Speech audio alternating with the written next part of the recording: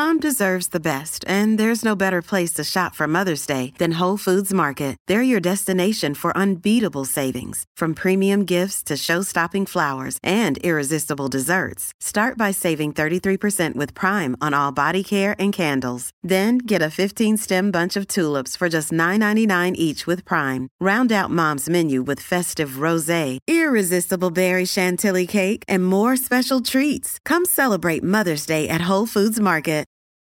Your brain needs support, and new Ollie Brainy Chews are a delightful way to take care of your cognitive health. Made with scientifically backed ingredients like Thai ginger, L-theanine, and caffeine, Brainy Chews support healthy brain function and help you find your focus, stay chill, or get energized. Be kind to your mind and get these nootropic chews at ollie.com. That's OLLY.com. These statements have not been evaluated by the Food and Drug Administration. This product is not intended to diagnose, treat, cure, or prevent any disease. This is Optimal Living Daily, episode 2496, When Self-Care Becomes Self-Sabotage, by Sarah Stanisai of ProspectTherapy.com. And I'm Justin Malik, your very own personal narrator today and every day.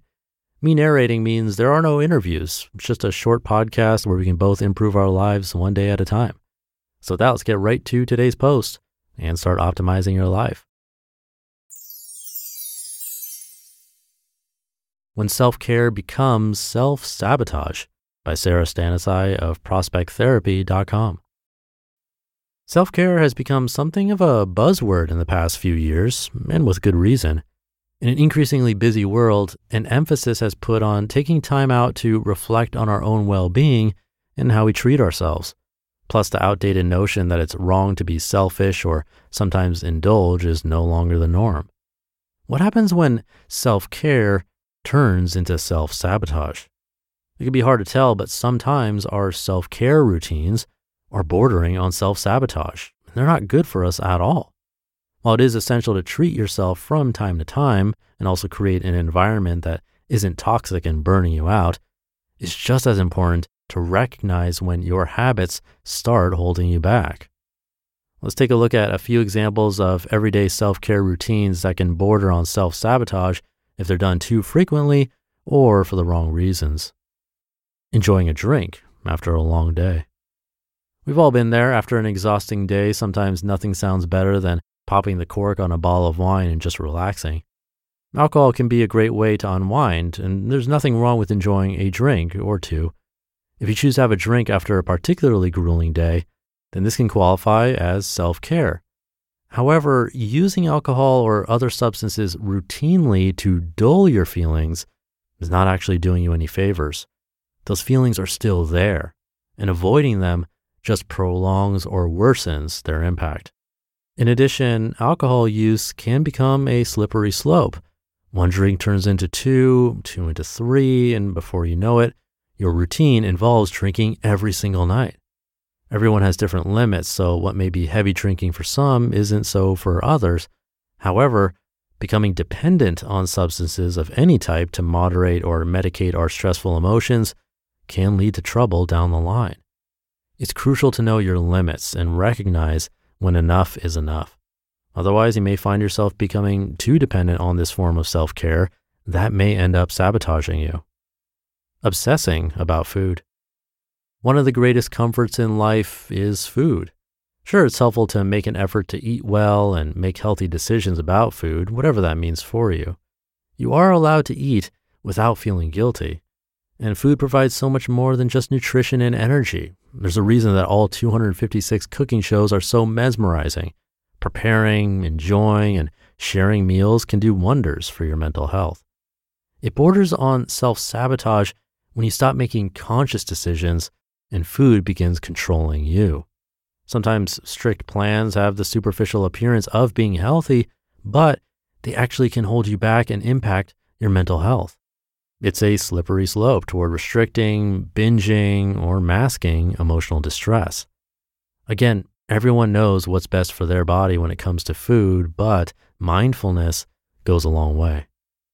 Avoiding situations and the accountability that goes with them. Let's say you had a big fight with your best friend. You need time to cool off, so you avoid their calls and texts. You might even avoid the situation altogether and eventually end the friendship because, well, self-care. This is okay to an extent. You're allowed to take time to process your emotions.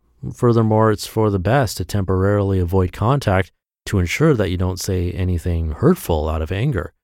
It becomes problematic when you continuously ignore the situation long after it occurred. You're sabotaging yourself when you don't develop the skills to repair a relationship.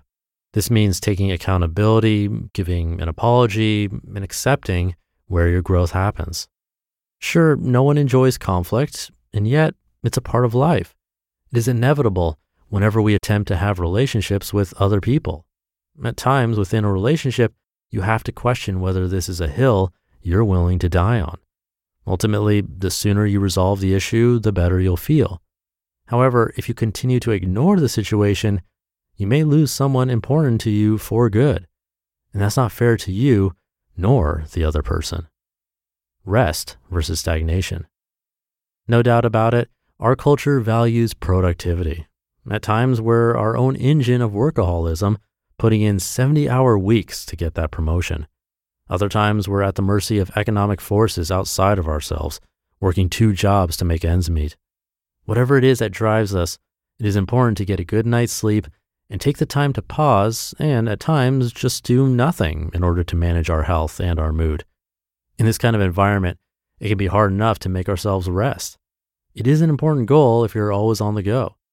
Take note, however, if you stop being able to deliberately choose when you rest and when you get to work. If your pattern becomes vegging on the couch and watching Netflix every night for months at the expense of making progress on your larger goals, there is a chance that you're escaping your feelings and avoiding confronting something within yourself. We optimize our lives by striking a balance between resting our current selves and dedication to our future selves. If you're not willing to stop or at least slow down, you'll inevitably find yourself equally unable to take action or get motivated.